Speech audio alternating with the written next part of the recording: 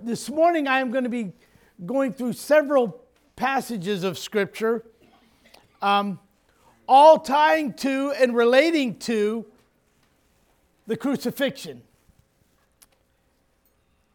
Because we gathered here this morning for a purpose. We gathered here this morning with a sense of excitement. I don't know about you, but I did anyway. Did you come with a sense of excitement? Did you come, the word, when we go to church, we don't go to church just to hear that guy stand up there behind the pulpit and run his lips. Oh boy. We got to start all over, Phil.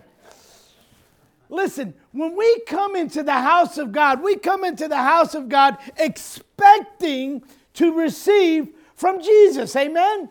This is why we come. That's the excitement about coming together and fellowshipping with the believers together. Not sitting at home and watching something on TV, which some are in the habit of doing. That's okay. I understand some can't get out. But don't forsake the fellowship of gathering together, as some are in the habit of doing. So the Word of God says. So we've come together this morning expecting to receive. Amen? I came expecting Jesus to blast that trumpet any second and take us out of here.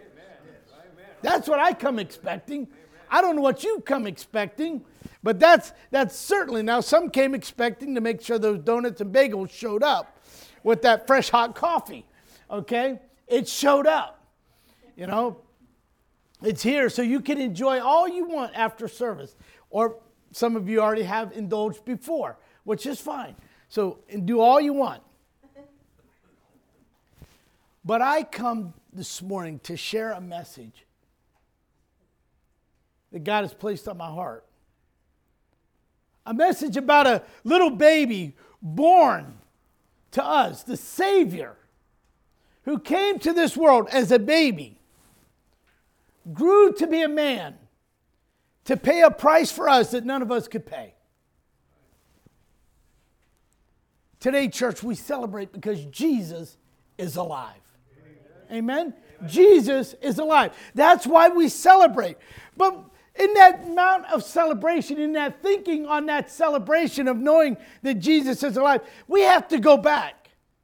And we have to remember what all took place in order for us to be here this morning to celebrate the King of Kings and the Lord of Lords. We have to remember what happened on Good Friday. Jesus was placed on a cross. He was placed on a cross for our sins. This is something that we knew was going to take place from the foundations of the world. This was not a surprise to Jesus. Although it became a surprise to the disciples. It became a surprise to many that were living in that era when Jesus went to the cross. And so Friday was taking place. Jesus had been beaten beyond recognition. They had taken a cat of nine tails with bone in it, and they had scourged the back of Jesus. They had ripped the flesh off of his back. The purpose of that was that no one could live through it. They would die before they ever got to the cross. That took place. To carrying his cross. Getting to Mount Calvary. Being placed upon the cross. All of this, church, I don't know if you realize this, but this just didn't happen over a few minutes or a few hours. This took a total of 6 hours. That's a long time. It's a long time. From being scourged to being hung on the cross to die. 6 long, grueling hours. Where were those who claimed to be his disciples? Where were those who supposedly had his back? Do you know when they entered into the garden to take Jesus, to take him to trial, to make all of this happen? Do you know that the guards showed up? There wasn't just 2 or 3 guards. It was a band of guards. 500 men to take one. When you begin to think of that, you begin to think of the velocity of how all of this is so important because Scripture is being fulfilled. But yet we have some Pharisees and some Sadducees who are still very concerned about everything that is taking place. You see, because Jesus has to go to the cross. And in the Bible, if you have your Bible with you, I'd like for you to turn with me to John chapter 19. Verse 31.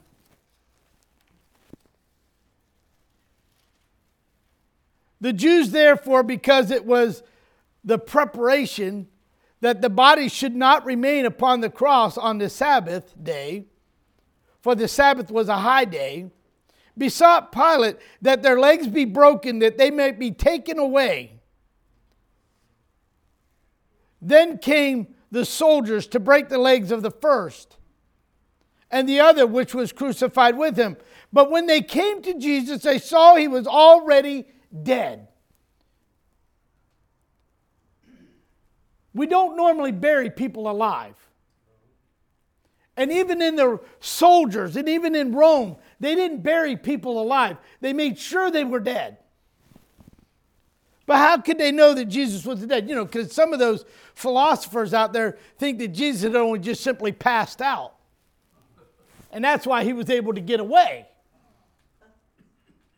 Now, I don't know about you, but when we read on here, but when they came to Jesus, they saw he was already dead, and they brake not his legs. But one of the soldiers with a spear pierced his side, and forthwith came out blood and water. And then when they saw it, they bear record. And his record is true. You see, they wanted to make sure. And see, when they pierced his side and that blood and that water had spilled out of his side, that let them know one thing. The heart was not beating. So therefore, Jesus was dead. So they didn't need to break his legs. So therefore, the breaking of the legs was a common practice. You see, because once they were on the cross, they could use their legs or their feet still and push up so that they could get some air into their lungs. But see, if they break the legs, they can't lift up to get, and they would suffer and die quickly. You see, when you begin to think of the magnitude of a crucifixion, you think, how could they do this to the Son of God? How could something so cruel take place? Because it took place because of you and me. It took place for your past sins, your present sin, and your future sins. That's what it's all about. You see, he was paying a price for your eternity. Jesus has won. He's victor over the grave. You think about that on Good Friday. I can only imagine how this must have seemed to Satan, because he's been trying to destroy him since the Garden of Eden. And think about it. He's probably down in hell going pacing back and forth. Oh, I finally did it. I finally took care of this problem.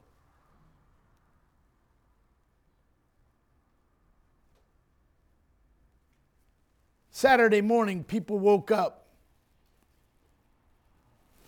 I imagine most of them went about their own business, not thinking anything, just knowing that Jesus had died. So he really wasn't the Son of God. Because had he really been the Son of God, why didn't he call down those angels and take him off the cross? He could have called a legion. Why didn't he do that? So some of those who had believed began to think, well, maybe he was blasphemous. He really wasn't who he said he was. But you know who thought? Do you know who thought he was? Who he really was? The Pharisees and the Sadducees. They were worried. They were worried because, you see, they found themselves petitioning Pilate for some guards. Remember, this guy said he was going to be raised from the dead. The disciples, they didn't think so. They all scattered. But the Pharisees decided, no. They understood there was something more at stake here. What if they were wrong? You see, the spectacular part about the sepulcher where they placed Jesus, it was a new tomb. Not just any kind of tomb, but this tomb was dug out in the side of a rock. There was no way out but through that little doorway. If you've ever been to Jerusalem and you've ever been to the Garden Tomb, it's only like 4 foot high. You just can't walk in. You knock your head off. You have to bend down and go in. The stone in which they would use to roll in front of that tomb would weigh approximately 1.5 to 2 tons. It lays in a little groove and an upward slant. So when a body was placed in, they'd take the little wedge out and the stone would roll in front of the tomb and it would be sealed closed. They would take clay and they would pack it around the stone so that it would be sealed. And so when they placed Jesus in this tomb, that's exactly what they did.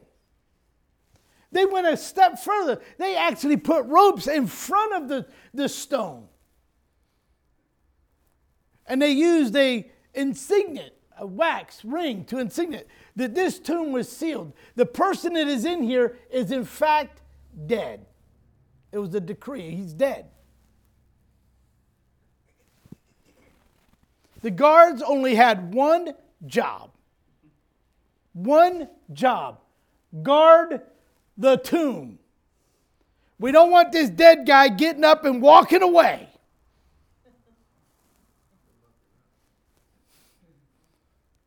You know why they were worried? They heard the miracles. They had seen the people that Jesus had brought back to life. They had every reason to be concerned.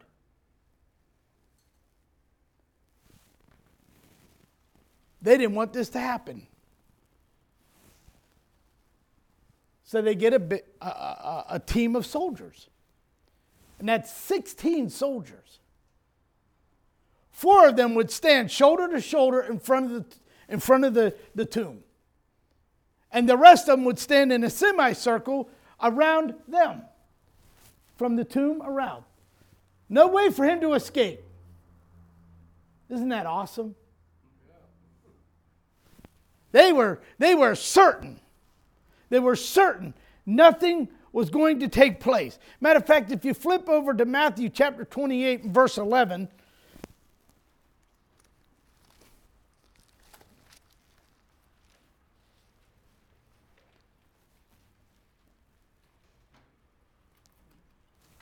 listen to what happens here. Now when they were going, behold, some of the watch came into the city and showed themselves unto the chief priests that all that were done.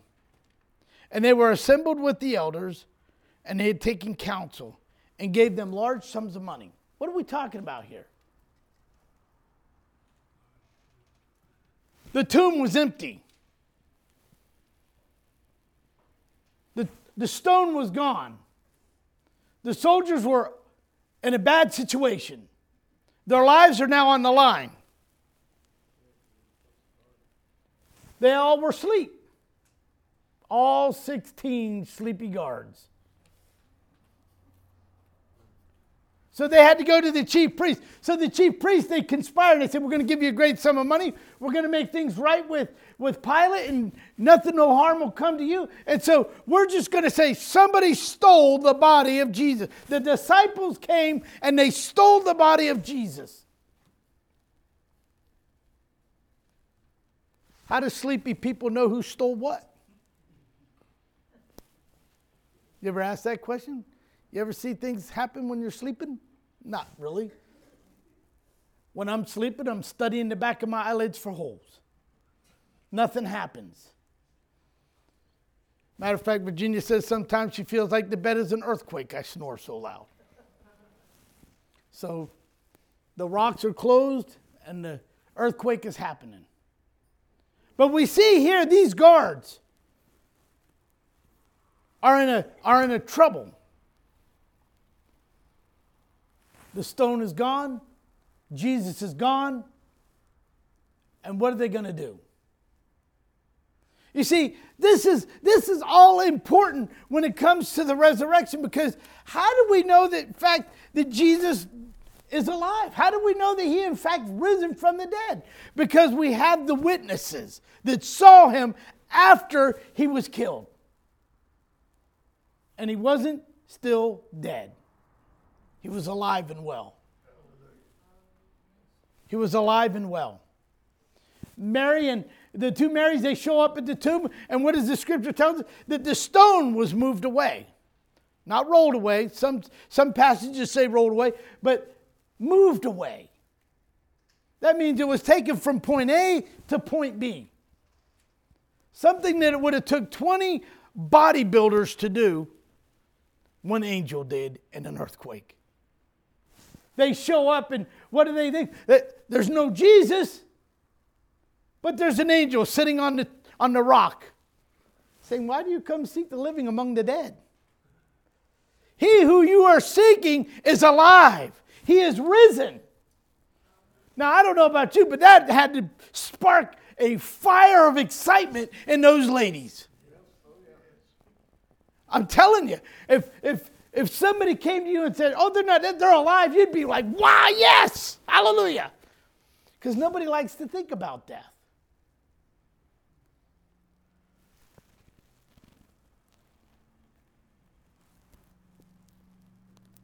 It's hard to place yourself in that scenario, not having lived it, not having been there.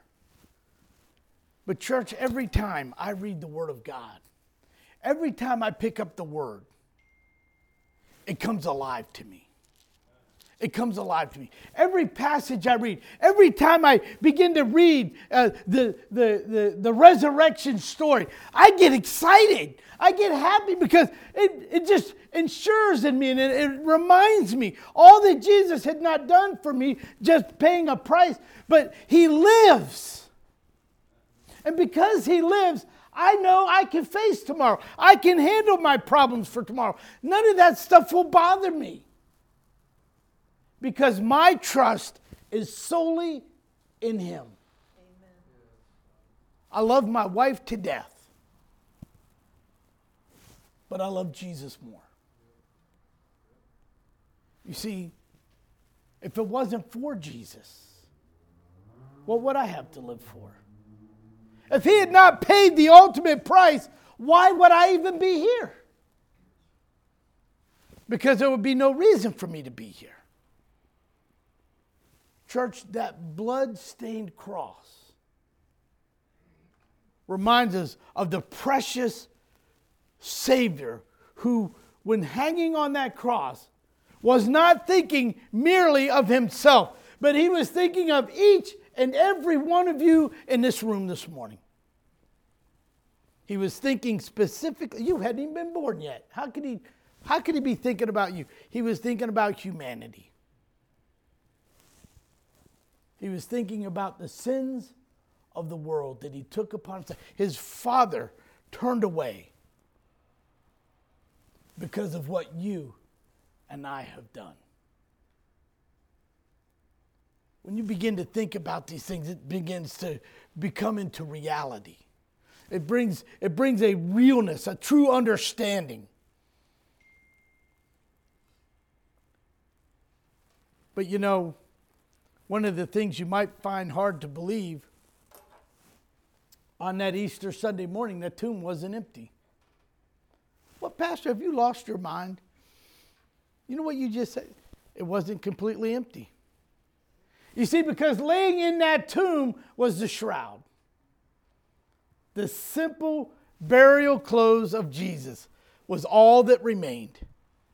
The cloth, the burial cloth that laid upon his face, folded up nice and neat, laying at the head. Whew! I'll tell you what, now that ought to give the Pharisees and the Sadducees something to be scared about. wait a minute, they unwrapped Jesus and then they made those clothes wrapped up nice like he was still there. It's like, you ever done this? You ever in your lifetime take a balloon and blow it up, and then you take plaster of Paris and you dip little stuff in it and you make those, or paper, what do they call those things? Paper mache, yeah. And you put it around it and then you just pop the balloon inside and then the paper mache stays the same. That's kind of how the shroud was. The shroud was just there. And it's full regalia. The way Jesus was wrapped in it, but no Jesus. Matter of fact, the scriptures remind us that over 500 people saw him at one time after his resurrection. Think about doubting Thomas.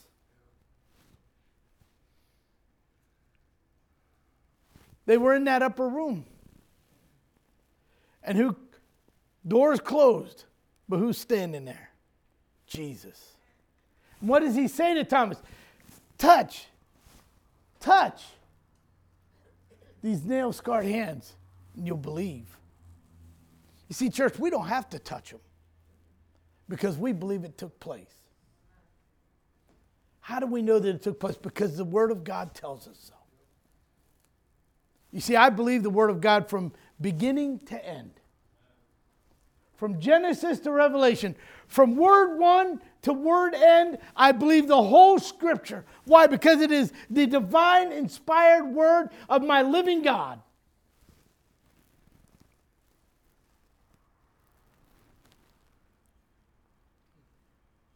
But this morning, as we think about the resurrection,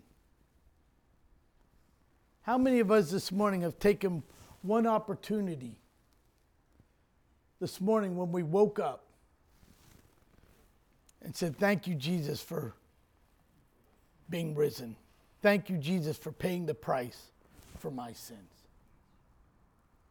You see, I don't think any of us got up this morning and first things out of our mouth were, thank you, Jesus, for saving me. But those should be the very words that should flow from our lips every single morning when we wake up. Thank you, Jesus, for saving me. Thank you, Jesus, for going to the cross, for taking those stripes for what? Our healing. By his stripes ye are healed. Wow. That's simple. That exciting to know that just by the mere word of God, just by the mere stripes on his back, you have been made whole. And because of that blood-stained cross, you have been cleansed and made whole. You're clean. You're born again.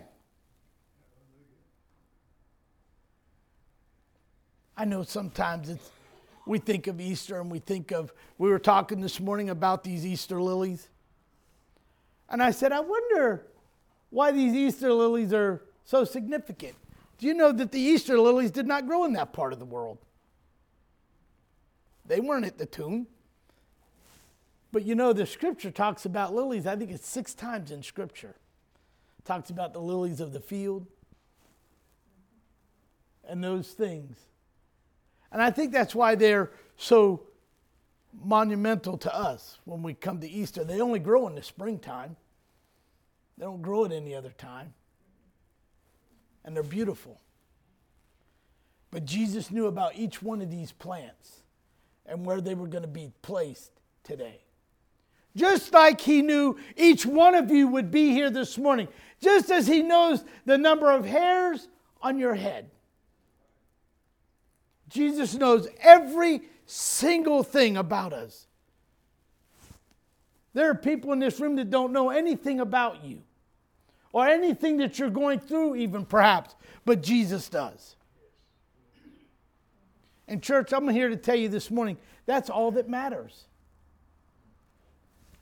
That's all that matters. Jesus is the only one who matters. Sure, you like to take in consideration of those who are with you, but Jesus is the only one that matters. Because he died specifically for Phil. He died specifically for Sharon. He died specifically for Betty, for Lynn, for Chelsea, for Elabel. You see, church, going to the cross, he knew about all the sins of the world. That blood that was shed. And the fact that we could come here this morning with great acknowledgement, with great excitement, knowing that he is alive. He is well. There's no death in Jesus. And guess what? When you fall asleep here, I call it asleep. Some people call it dead.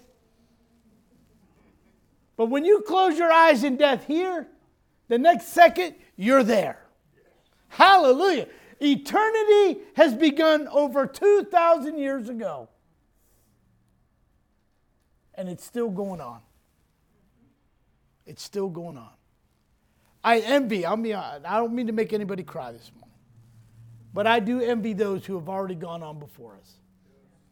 I think of Maynard, who's already celebrating. I think of Rosemary, who's already celebrating. I think of Sanford and Son, who's already celebrating.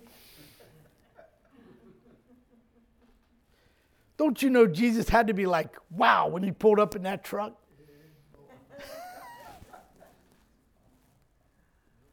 What a great time. What a great time they're having. Because eternity has already started for them. We're still in a mere holding pattern, waiting for our plane to land so we can start eternity. It excites me to think that it's only a trumpet blast away. Right? We're closer now we were than we walked in the door this morning. Just a mere trumpet blast. Wouldn't that be the most awesome Easter gift you could get this morning? It's for that blast to take place. At least I hope you would be happy. And I hope you wouldn't be left behind. Could you imagine being the only one sitting in this church this morning and everybody else just poof, they're gone? And you're like, whoa, what happened? It'd be a terrible situation. That's right, Phil. It'd be a terrible situation. This is why, church, we must diligently seek the Lord God with our whole heart, our whole soul, our whole mind, everything within us. We must seek the Lord. Because salvation is a free gift. Salvation is a free gift.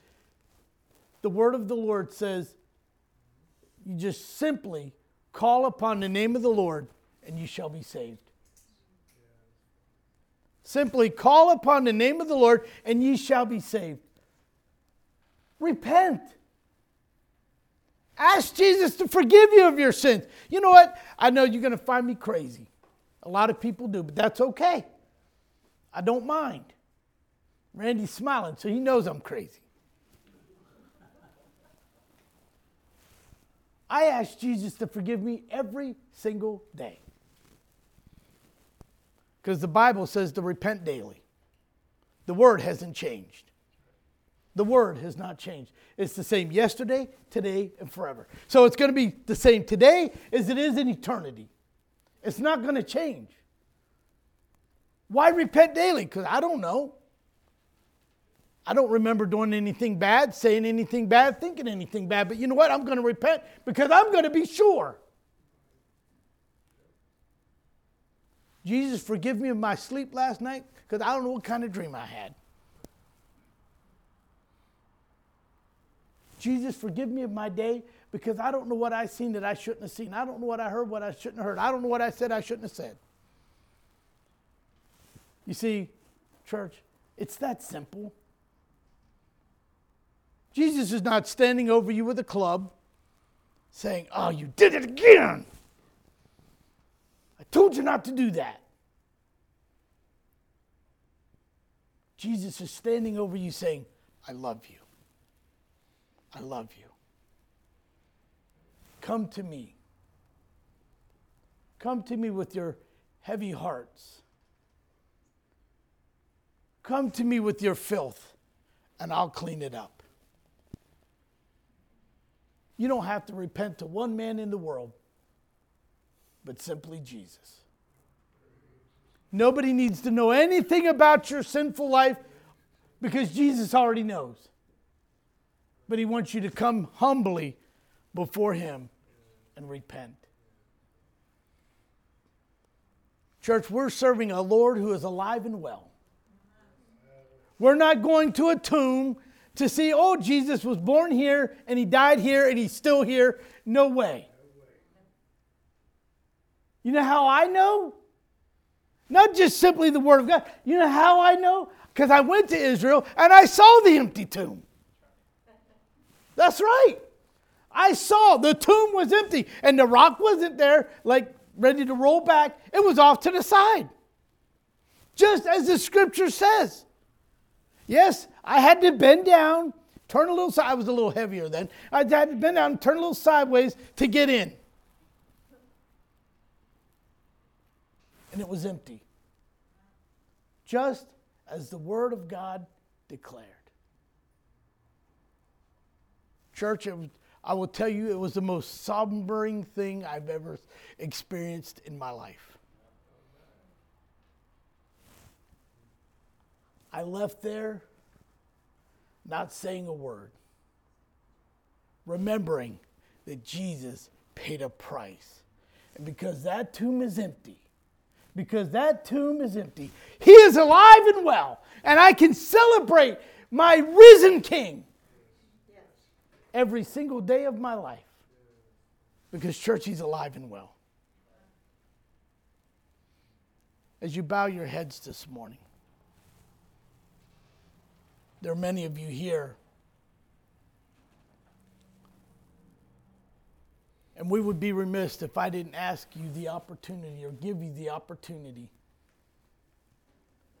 to ask Jesus into your heart if you've not already done so. We would be remiss if we didn't ask you, do you need Jesus to come back in? Maybe you had him alive and well in your heart at one time, but he's kind of not exited. He's never left you, but you left him. And you need to make that right. You need to forge that relationship back with him again.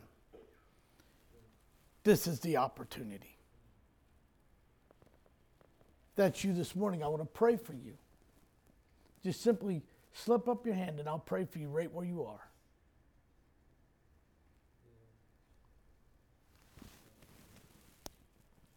Father, you see these hands this morning. Lord, I pray